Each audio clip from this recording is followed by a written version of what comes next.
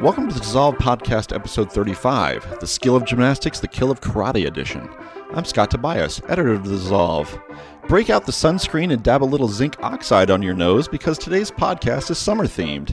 With the Marvel Cinematic Universe coming together again this week, we're devoting both segments to summer movies. First up, three of our critics argue their choice for the best summer movie season ever, and I get to pick the winner. Then our comics experts will discuss how the symbiotic relationship between comic books and mainstream movies has affected the comic book end of things. Our game this week is Endless Summer, in which the answer to every clue has summer in it. And we will wrap it up, as always, with our quick-fire recommendation segment, 30 Seconds to Sell. Stay tuned, Dissolvers.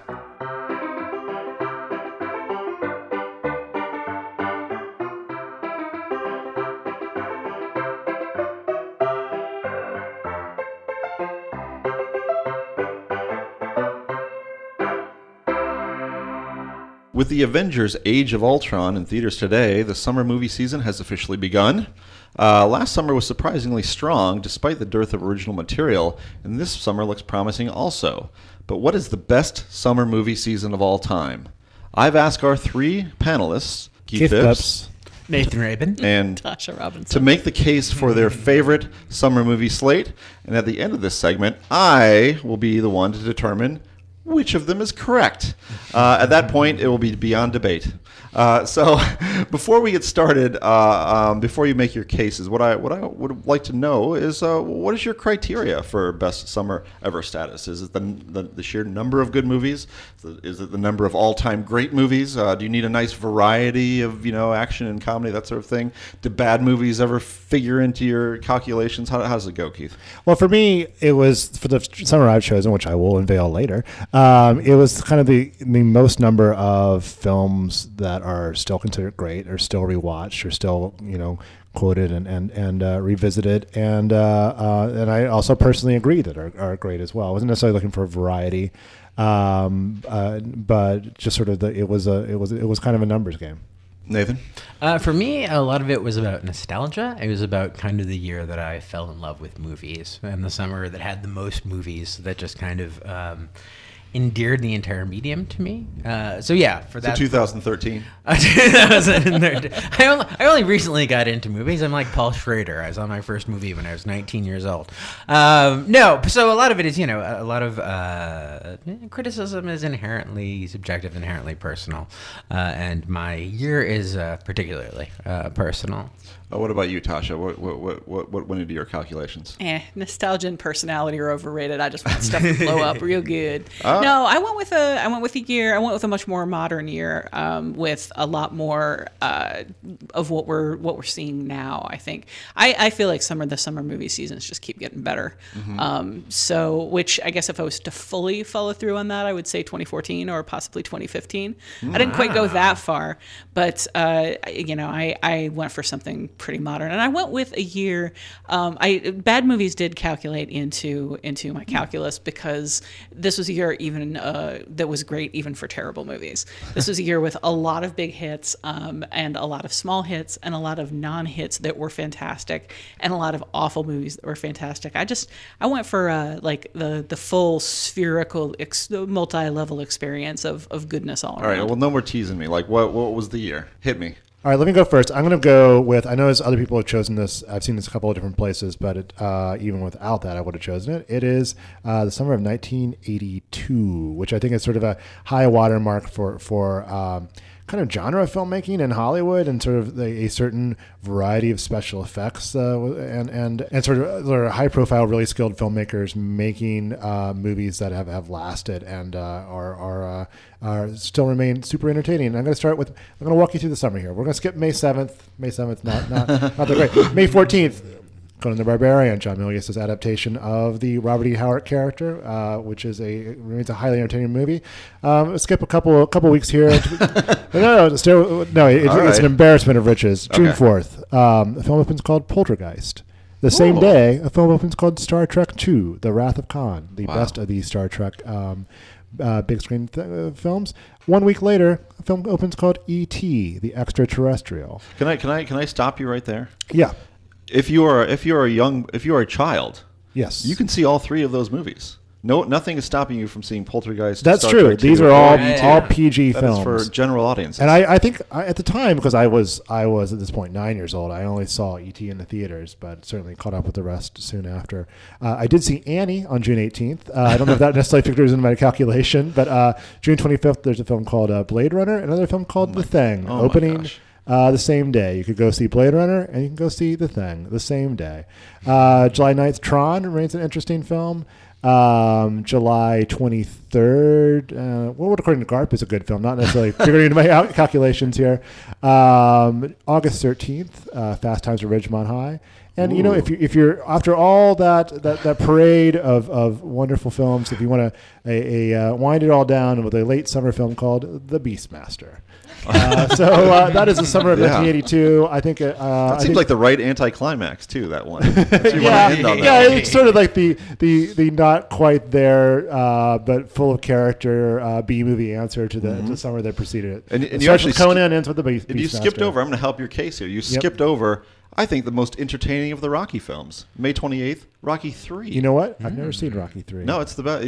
Matt Singer will back me up on this. It's got Hulk Hogan and Mr. T in it, does it not? But Tasha would probably got it all. So just I throw in Secret of Nim as another. No. Right. I mean, Don Bluth's whole movement was interesting, but that movie is, while very, very beautiful, it's also very, very frustrating. Yeah. And, I'd rather go back and rewatch Blade Runner and The Thing back to back on the same day than rewatch that. I could not do, but I did see Secret of Nim in theaters. I did see Tron in theaters that year. So, yeah. So, Nathan, let's see if you can. The bar has been set high. I would like to change mine to 1982, when such amazing films as E.T., Conan O'Brien. No, mine is actually Conan O'Brien. That would be amazing. How was he slightly wimpier when John Milius so. kind of lost it and started making the Conan O'Brien movies? Wimpy yet prescient. Conan O'Brien the Conqueror was not a very good movie. Robert E. Howard's wimpiest character to date. I am going to choose the year of 1985, which is, my dad worked at a real estate at a mall. So I spent a lot of time at the mall just watching movies over and over and over again. So even movies that weren't good meant a lot to me at that stage in my life. So I'm going to start off with May 3rd. A little movie came out called Gymkata, which, as our colleague Matt Singer will remind us, combines the thrill of karate with the thrill of the kill of karate with the thrill of martial art, of gymnastics. Damn you, Gymkata! You have the best tagline in the whole world, and I can't remember it for the love of God. And then from there, you kind of have iconic movies like Rambo: First Blood Part 2, which I do not believe I was allowed to see because I was only like 9 years old at the time. Fletch, which I amazingly have not seen. Goonies, which does not mean as much to me as it does the rest of my generation, but is such a pop icon, such a landmark for my generation that it definitely kind of figures in. Pretzi's Honor, amazing film. I think I saw at the time. One of John Huston's kind of last hurrahs. Cocoon. Really, really solid Ron Howard movie. I remember watching that at like a drive-in and being introduced to like the charms of Don Amici and Wilfred Brimley and all these old people. From there, we have maybe one of my 3 favorite films of all time. July 3rd, a little movie called Back to the Future opens. Back to the Future, along with another movie that opened this summer, Pee-wee's Big Adventure. I think those are the 2 movies that kind of got me hooked permanently on film as a genre. It made me think, like, this is what I want to do with my life. This is who I want to be. Like, this just gives me such an explosion of joy. And there are also, some other interesting films from that summer. Mad Max Beyond the Thunderdome. Certainly not the best of the franchise, but pretty intriguing and at least had the most memorable theme song at the very least. Explorers, which I just rewatched and really holds up really, really well. Silverado, really solid Western from Kevin Costner and Lawrence Kasdan. And then you have stuff like National Lampoon's European Vacation, which is a terrible movie, but I remember solely because it had some boobs in it. And when you're 9 years old, that matters a lot. Fright Night, August 2nd, I thought was a fantastic kind of underrated little horror comedy. Great performance by Roddy McDowall. And then Real Genius. Yep. That's another great cult comedy that totally hit me at the right moment, at the right spot. So, I'm definitely going to go with 1985. Got Teen Wolf. At the end of August, another movie. I just watched that. Not a masterpiece, but a very entertaining movie. And my God, Michael J. Fox owned 1985. I mean, he was on Family Ties at that same point. I mean, he was just the most charming and likable, delightful actor in the entire world, and that was his heyday, his pinnacle. So 41 writes in, a new kind of martial arts combat, the skill of gymnastics, the kill of karate. Yes, there we go. Yeah, I thought for a second when you're building up, like, this is one of my favorite films of all time. This is the one we've been really building. I thought you were going to say San Elmo's Fire, but you skipped right over that. Again, it's an important, iconic film. Not a good motion picture. No, but one that stays in your memory. And certainly, again, talking about theme songs that just earworms. Tasha Robinson, I think you're going to bring us a little bit more up to date. Yeah, right? there's a lot of cobwebs in this room. No, actually, I don't have the same kind of nostalgia, I think, for those years, because the 80s were kind of when I was watching movies at home on VHS. Like, I don't have the attachment to all of these films as occurrences in specific years. Mm-hmm. They were spread out pretty evenly throughout my childhood. So they aren't tied to a time and place in the same way like the recent past is for me. So I'm going to appeal to the burning cinematic love and deep nostalgia of people who are about 20 years old right now and go with 2008. 2008 was the year that kicked off the Marvel Cinematic Universe and completely changed what our summer movie seasons have looked like ever since. That was Iron Man and the Incredible Hulk, pretty much back to back, month to month. I didn't go through in a date by date kind of way. I broke these down more by categories in terms of you have your own way in. You have how your they own were process. received. I can go my own way. I believe a certain singer said that. So that was also the summer of that one movie with the man bat that seemed to be kind of influential. The Dark Knight motion picture. The Dark Knight motion picture, which I am given to understand a few people liked. It was the Dark Knight dominated that particular summer, but in addition to that, just for giant blockbusters, you had Iron Man and the Incredible Hulk. That was the year of Wall-E. It was the year of Hancock, which has a bad reputation. You're making a face, but I've rewatched it. It's a really fun movie, and it made a lot of money for a theoretical flop. I would say it has more of a mixed reputation. I feel like it's been sort of revived by, I don't know, pop culture writers such as one Nathan Rabin who have helped rehabilitate it. Kung Fu Panda kind of convinced the world that DreamWorks wasn't a one-shot fluke factory. It also made $600 million, and it's really a surprisingly terrific film. Tropic Thunder, also a lot of fun. There were a lot of really, really terrible blockbusters that year, and a lot of really terrible films in general. But one of the things that, okay, so that is the year of Beverly Hills Chihuahua.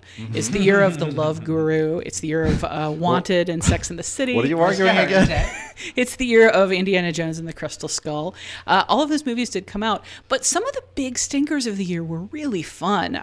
That was the year of the Twilight movie. It was the year of Death Race, and it was the year of one of my favorite terrible films of all time, M. Night Shyamalan's The Happening, which is a tremendous hoot. I have forced that movie on so many people.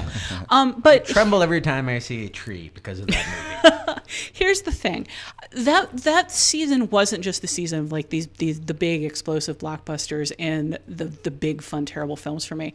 It was also the year of Red Belt, Son of Rambo, Mr. Lonely, Stuck, Herzog's Encounters at the End of the World, which is a terrific film, Full Battle Rattle, which is a really underseen and really fantastic documentary, Man on Wire, and I believe Melissa Leo, being one of your favorite people, Scott, I'm going to go directly to the Melissa Leo well with Frozen River. Also came out that summer. So it was a really good diverse year, not just these these giant monumental films that figured into our 80s nostalgia, but like a good round the world kind of thing. And also just for me, it was very personal and very specific year because it was the year the Tarsim's The Fall came out. Mm-hmm. And that would probably still be in my top 10 movies of all time.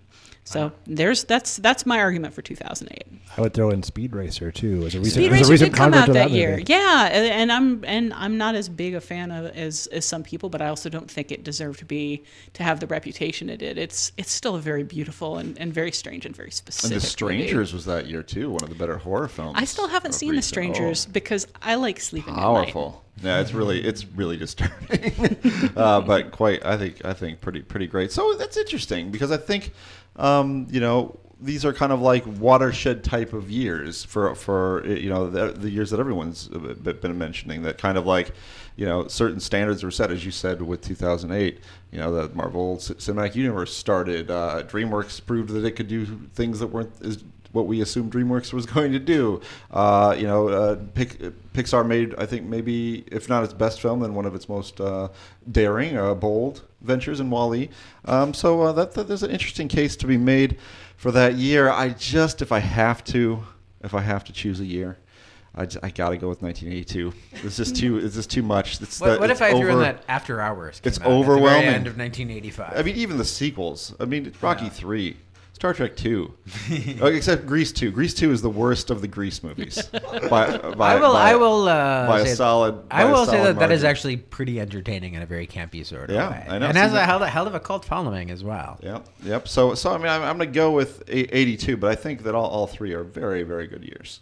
And I think also nostalgia might help. Like maybe, when we do this very same segment again, 20 years from now, we'll look back and say, hey, 2008, wow, that's the year that changed everything. Nah, Keith's going to still go with 82, and he's still going to win. I mean, that is a pretty unbelievable lineup of movies that were He claimed really it instantly, by the way. Like the moment I chose this project, I didn't even have to wait to solicit years. He just put it right in there. It's like, boom. He knew he had it locked in. Phipps wins. Phipps wins again. All right, Keith, Nathan, Tasha, thank you. Thank you. Thank you.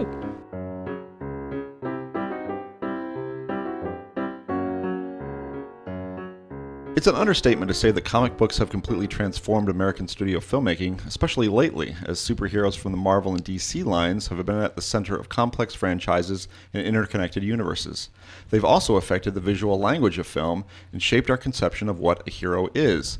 But what's the other side to that? How has this symbiotic relationship between mainstream movies and mainstream comics affected the way comic books have developed? As a complete comics dunce, I'm going to rely on experts to tell me, and I have three of them right in front of me. Keith Phipps. Hello. Tasha Robinson. Greetings. And our special guest, Eisner-nominated comics critic Oliver Sava. Hi, Oliver. Howdy. Oliver, let's start with you. Once a comic becomes a blockbuster, how does that usually affect the storylines going forward? Is it kind of a tail wagging the dog type of situation?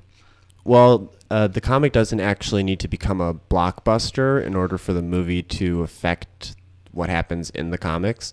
That's kind of the interesting thing. Once something becomes a movie, the comics immediately start shifting to reflect whatever the movie is going to be showing. So, for example, there's an Ant-Man movie coming out.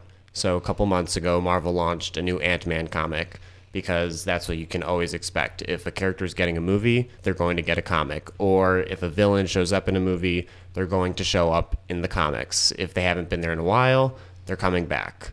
Well, I mean, does that have, what kind of effect does that have? Does it ruin comics sometimes, or? I mean, not really. Superhero comics in general are really predictable, but you kind of can use the movies as a predestined reset point. The best example I have is recently there was a year-long Spider-Man storyline where Dr. Octopus switched his mind with Peter Parker and took over Peter Parker's body and basically was like an evil Spider-Man. And all the fans got really mad about it. They didn't like this at all. And eventually it ended up being a pretty cool story. But the entire time I was just thinking, Amazing Spider-Man 2 is coming out next year. Peter Parker is going to be in his body when that movie comes out. And surely enough, when that happened, Peter Parker was there. Does that make comics less interesting, though, to having this kind of platform? I mean, is there kind of a more attention, I guess, given to making these as good as they can be? I think it's more of the latter, honestly. You've seen higher profile creative teams put on a lot of these books since the movies have come out. It's just they know that people might go to read the comics, so they're going to put comic creators that will hopefully keep people reading and ideally get good press sustained through strong creative teams. It also it just pulls back the veil that shows that superhero comics are can be kind of silly, and that continuity can be a little flexible, and things can change very quickly. I remember it's not really anything new. I know in the 90s, the reason Superman and Lois Lane got married was because of the TV show The Adventures of Lois and Clark, where they were getting married on there. So you had this show that was primarily, best I can tell, primarily not even something that superhero fans enjoyed. It was more aimed at sort of like, grown-ups, more of a romantic show, kind of campy. But because it was a higher profile, a TV show will always be higher profile than any sort of comic book. The comic book was kind of brought into alignment with that.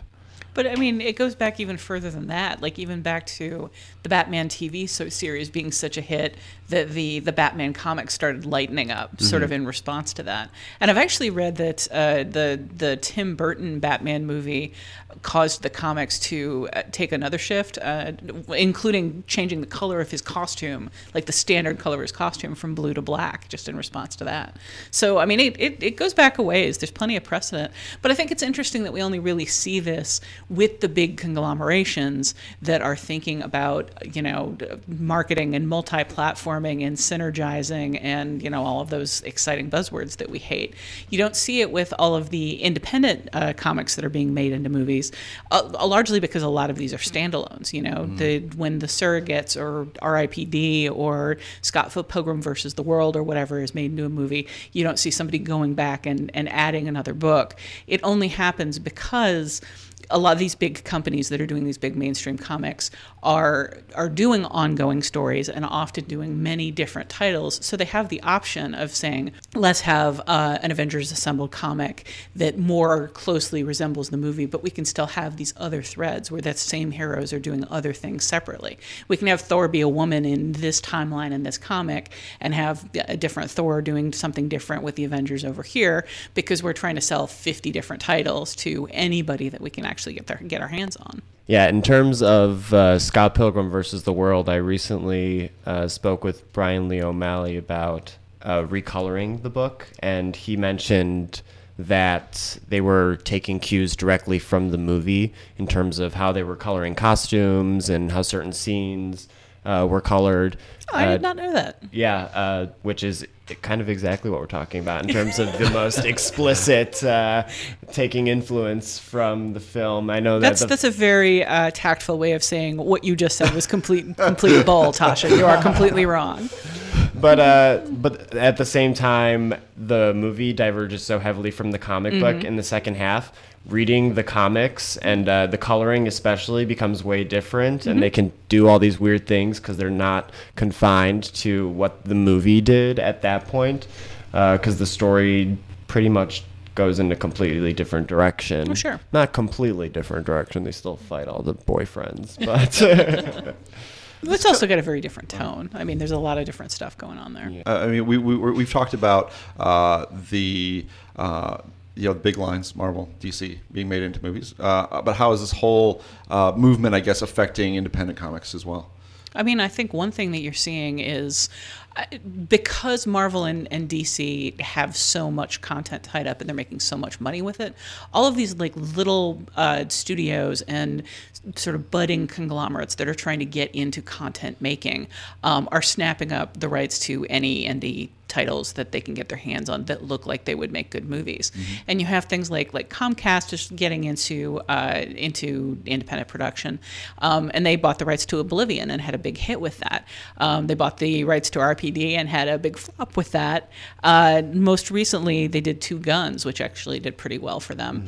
And all of these are smaller titles. So you have a lot of different outlets now for like smaller creator-owned comics to suddenly make huge influxes of money because all of these people are sniffing around looking for the rights for them. But I do think that this is a much harder thing to track, but I suspect that the indie comics world now kind of has its eye in that direction.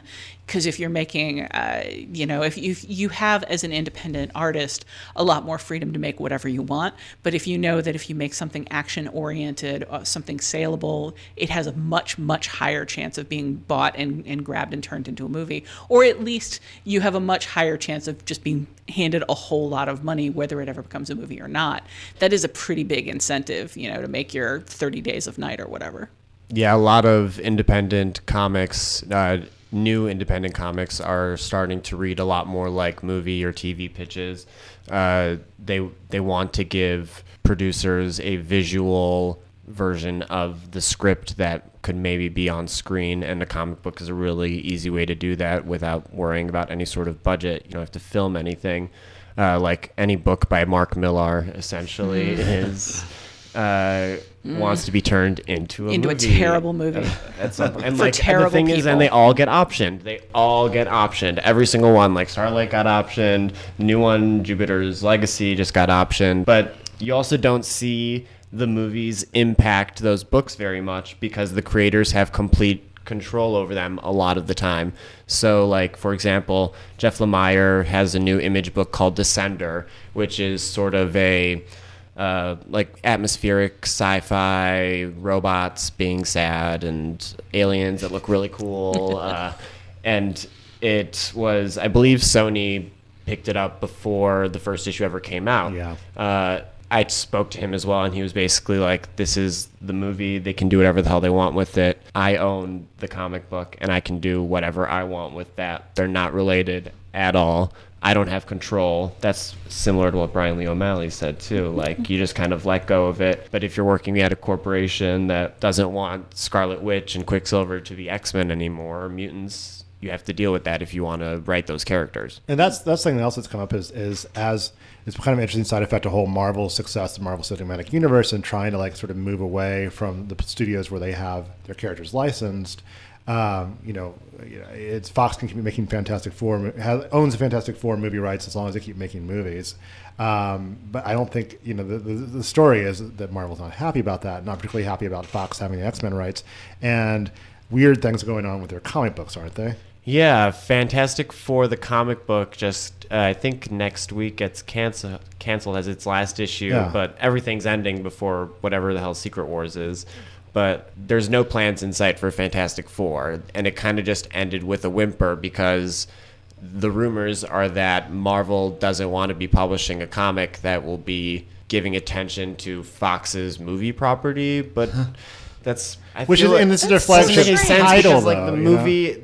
Marvel's going to make so much more money off Fantastic Four comic if it's there when there's a movie out. It's so They shoot themselves in the foot a little But bit. Fantastic Four also doesn't sell that well. I mean, apparently at that also. point, go ahead. Sorry. At that point, it stops being like the tail wagging the dog and starts being we're cutting off the dog's tail. Like we're cutting off the dog's tail and we don't care what it does to the dog, because it does seem like they have the opportunity to have somebody else like advertising their comics on a large scale and they don't want to do it. You asked whether like this process of back and forth between the movies and the comics makes the comics less interesting. And to me, that's sort of a silly question because sorry, Scott, you're looking all guilty now. I feel like a dog missing a tail. Well, if you're a Doberman Pinscher, maybe that's not so bad. The question of what is interesting depends on who you ask. Everybody finds something different interesting. The comic book fans of the world are some of the most opinionated, strong-willed, specific fans with specific tastes out there in culture. And so, different ones of them are going to have different opinions about whether it's cooler to have, Nick Fury, angry white guy, or Nick Fury dude who looks Nick Fury Jr., dude who looks exactly like Samuel L. Jackson. Like, which one of those is more interesting? It depends on your tastes. But when you have situations like the Fantastic Four thing shutting down, or Marvel's dictate to its writers to not create any more mutants because they don't have the rights to the mutants. So now, if you create a new character it can't be part of like this giant fascinating metaphor that's been going on for decades. It has to be something different or we won't own the rights to it.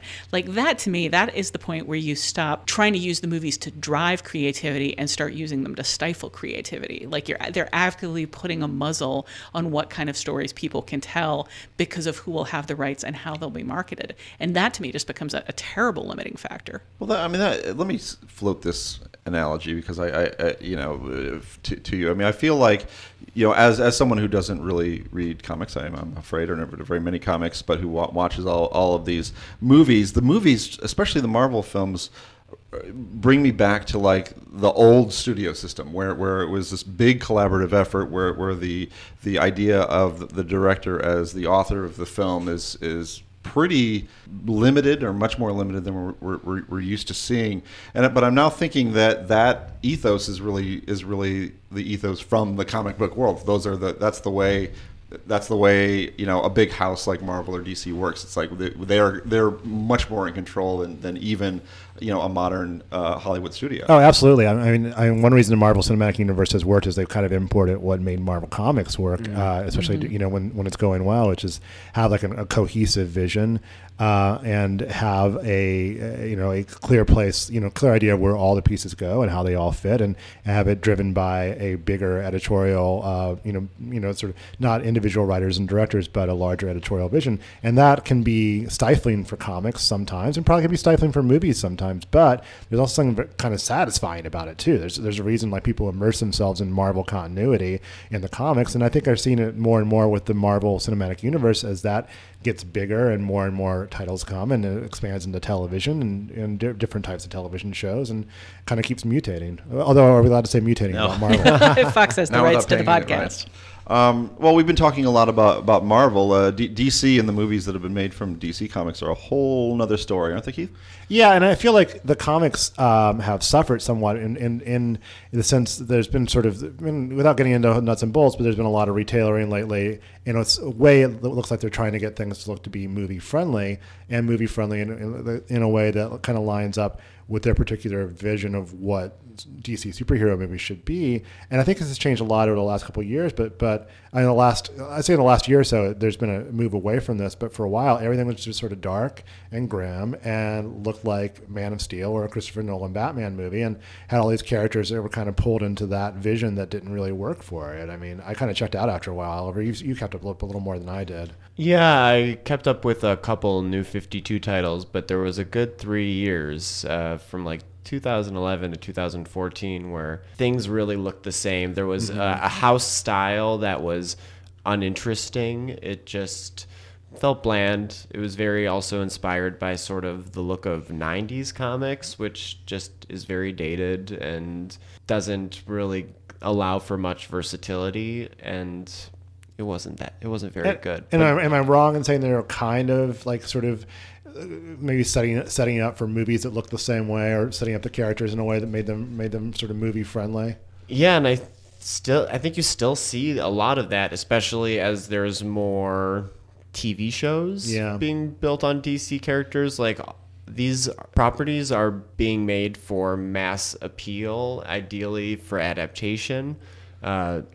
But at the same time, I'm seeing at DC and Marvel, they both went in that direction for a while, and then they realized that it wasn't selling very well. So you're starting to see them move further away from that and bring in more interesting creators that are not trying to replicate the look of a film, but at the same time, all those big characters are staying pretty much in line with who they are on screen. But then at the same time, there's Marvel, where you have a female Thor, and Falcon is Captain America right now. Right. But when those characters are back in a movie, they'll probably be back at who they were 5 years ago, whenever the last movie came out. So, Oliver, where can people find you? Where can people find your Eisner-nominated work?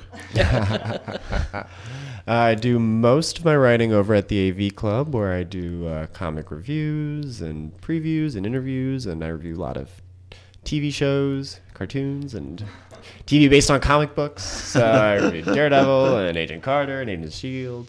The Marvel TV beat is kind of what I handle over there. And then I also do comic stuff for LA Times Hero Complex, which is a lot of fun. All right. Well, thank you, Oliver, and thank you, Keith and Tasha. Excelsior.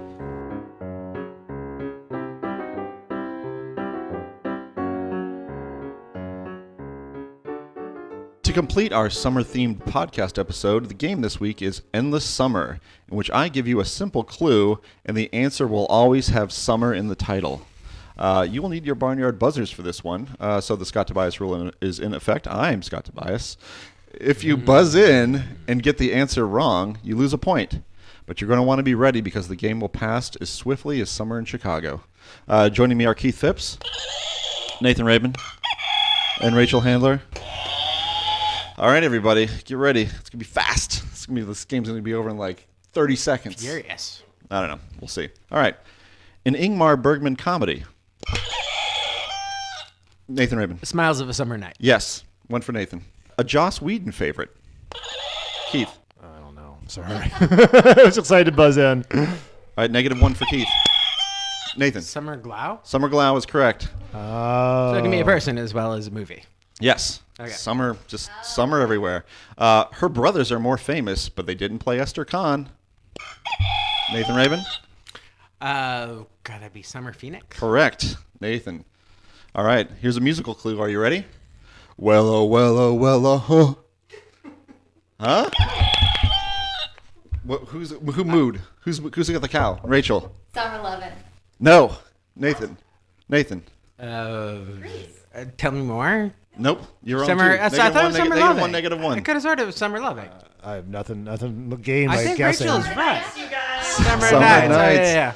You know, I think I saw Grease for the first time 5 years ago. So Yeah, it's fresh in your memory. How do you forget that song? All right. Another musical clue. You Make My Dreams. That is the name of the song. That's the name of the song? Yeah. You make my dreams come true. Hall & Oates. yeah, Used in a movie. Yeah. No, I know. I don't know what movie it was. Right, it's used in a 500 mo- Days of Summer. Oh. That is the song that Joseph Gordon-Levitt sings. Oh. On the syllabus today, the Texas Chainsaw Massacre. Keith. Summer School. Correct. Summer School. Yeah. All right, keep going. Emily Blunt, Breakthrough. My Summer of Love. Yep, Keith, My Summer of Love. Featuring a talking can of vegetables. Wet Hot American Summer. Wet Hot American Summer. Nathan was betrayed by his... I was betrayed by my malfunctioning buzzer. Yep, Wet Hot American Summer. What do we got? What's the score? Keith has 1, Nathan has 2, and Rachel is back at 0. Okay. It's still close. Anybody's game. All right, Nathan, you got it now. All right. The movie made by the winner of Project Greenlight Season 1. Oh, yeah. God, I've actually seen it. Yeah, you have. Keith. Oh wait, no, Summer. That's in there. Summer's in there. No, I thought I had it, but I don't. Sorry. Yep. The Battle of Back Shaker to Heights? zero. Nope, that's not I it. have no idea. Stolen Summer. Stolen Summer. So -1 for Keith. So we've got about 6 more here, okay? Okay. Elizabeth Taylor meets Tennessee Williams. Rachel. Oh, wait, I messed that up. Who's next? Long Hot Summer. No. Suddenly Last Summer. Correct. Suddenly Last Summer. All right. Where are we at now? I was going to say Cat in a Hot Things have really, things have really shaken up. What do we got now? Keith and Nathan are tied at 1. Rachel's still at 0. 1-0. Okay, everybody. A Kim Kaduk for all seasons. A Kim Kaduk for all seasons. I'm looking at you, Keith. I know. Nathan? Summer, April, fall, Oh, spring. yeah. No. Spring, summer, fall, winter, and spring. That's right. Spring, summer, fall, winter, ... and spring. I don't get partial credit. Yeah, I don't know what that was. I'm afraid not in this case. Involved. You were correct. It was seasons and months. It was like the title was not as elegant. This one's for you, Nathan. Come on now. Freddie Prinze is a quality product. Summer Catch. Wow. Holy shit. I was waiting for that one. I knew it was going to be part of it. Wow. Okay. Gordon's Fisherman, Avenger. Nathan Rabin. I know what you did last summer. Correct. Man. Are you ready? Another musical clue. The hot and the cold are both so intense. Put them together, it just makes sense. Yes. Oh, it's In Summer. In The Summer. song That's from right, from the Frozen. movie Frozen. You give that one to me. Yeah. And last one. What's the score? Anyone have a shot here? Keith has 3, Nathan and Rachel are tied at 1. Oh, I'm sorry. It's a battle for second place. Last one. I could crap out. Oh, you've done that, haven't you? Yeah, maybe. Maybe. Katharine Hepburn falls into a canal. Yes. Summertime. Summertime is right. So Keith puts that's a solid W for Keith. Keith, Nathan, Rachel, summer's coming up. Are you excited? Very. All right. Well, I'll see you all later on. Thank you.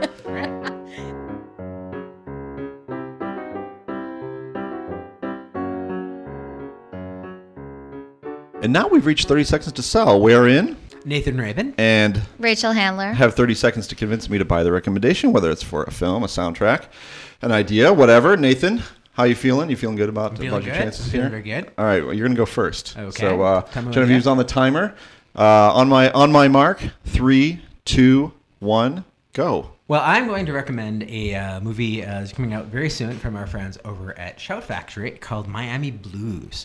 It is an adaptation of a Charles Willeford paperback novel starring Alec Baldwin as a charismatic crook, and maybe his most charismatic performance. Fred Ward is hilarious as a cop who lives in a geriatric home and is just an utter sleeper that is utterly delightful. Jennifer Jason Leigh plays a hooker with a heart of gold. Absolutely fantastic. Cannot recommend it enough. Thank you. Ooh, solidly 30 seconds on the dot. Good one, Nathan.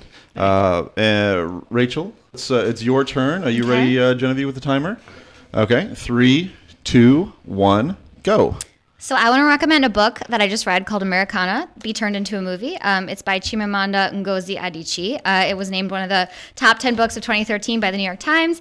It's about a Nigerian girl and boy. They grow up, they fall in love, they're separated by space and circumstance, and it transfers back and forth between their perspectives. And it's romantic and it's dramatic, but it never veers into melodrama. It's also a really sharp and funny critique of America and Nigeria, and a look at what it means to be a black woman and a black man in both countries. And it's amazing, and I want it to be a movie. The end.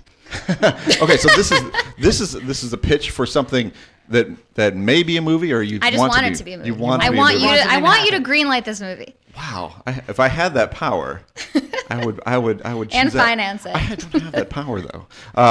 So I'm gonna have to give this one to Nathan because Miami Blues is a movie that does exist. Okay. And I also feel it is a film that everyone should see, because it's absolutely fantastic. Yeah, modern noir at its sharpest and funniest. And when this book when it comes is made out, into I'll a pitch it movie, again. then you'll get your redemption. Then you'll have your Exactly. revenge.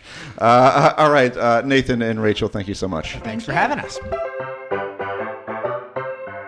That does it for episode 35 of the Dissolve podcast. Please join us in 2 weeks for more opinions, insight, and general tomfoolery. In the meantime, you can enjoy the Dissolve in Twitter, Facebook, Tumblr, and website form. And if you have any questions or thoughts, email us at feedback@thedissolve.com.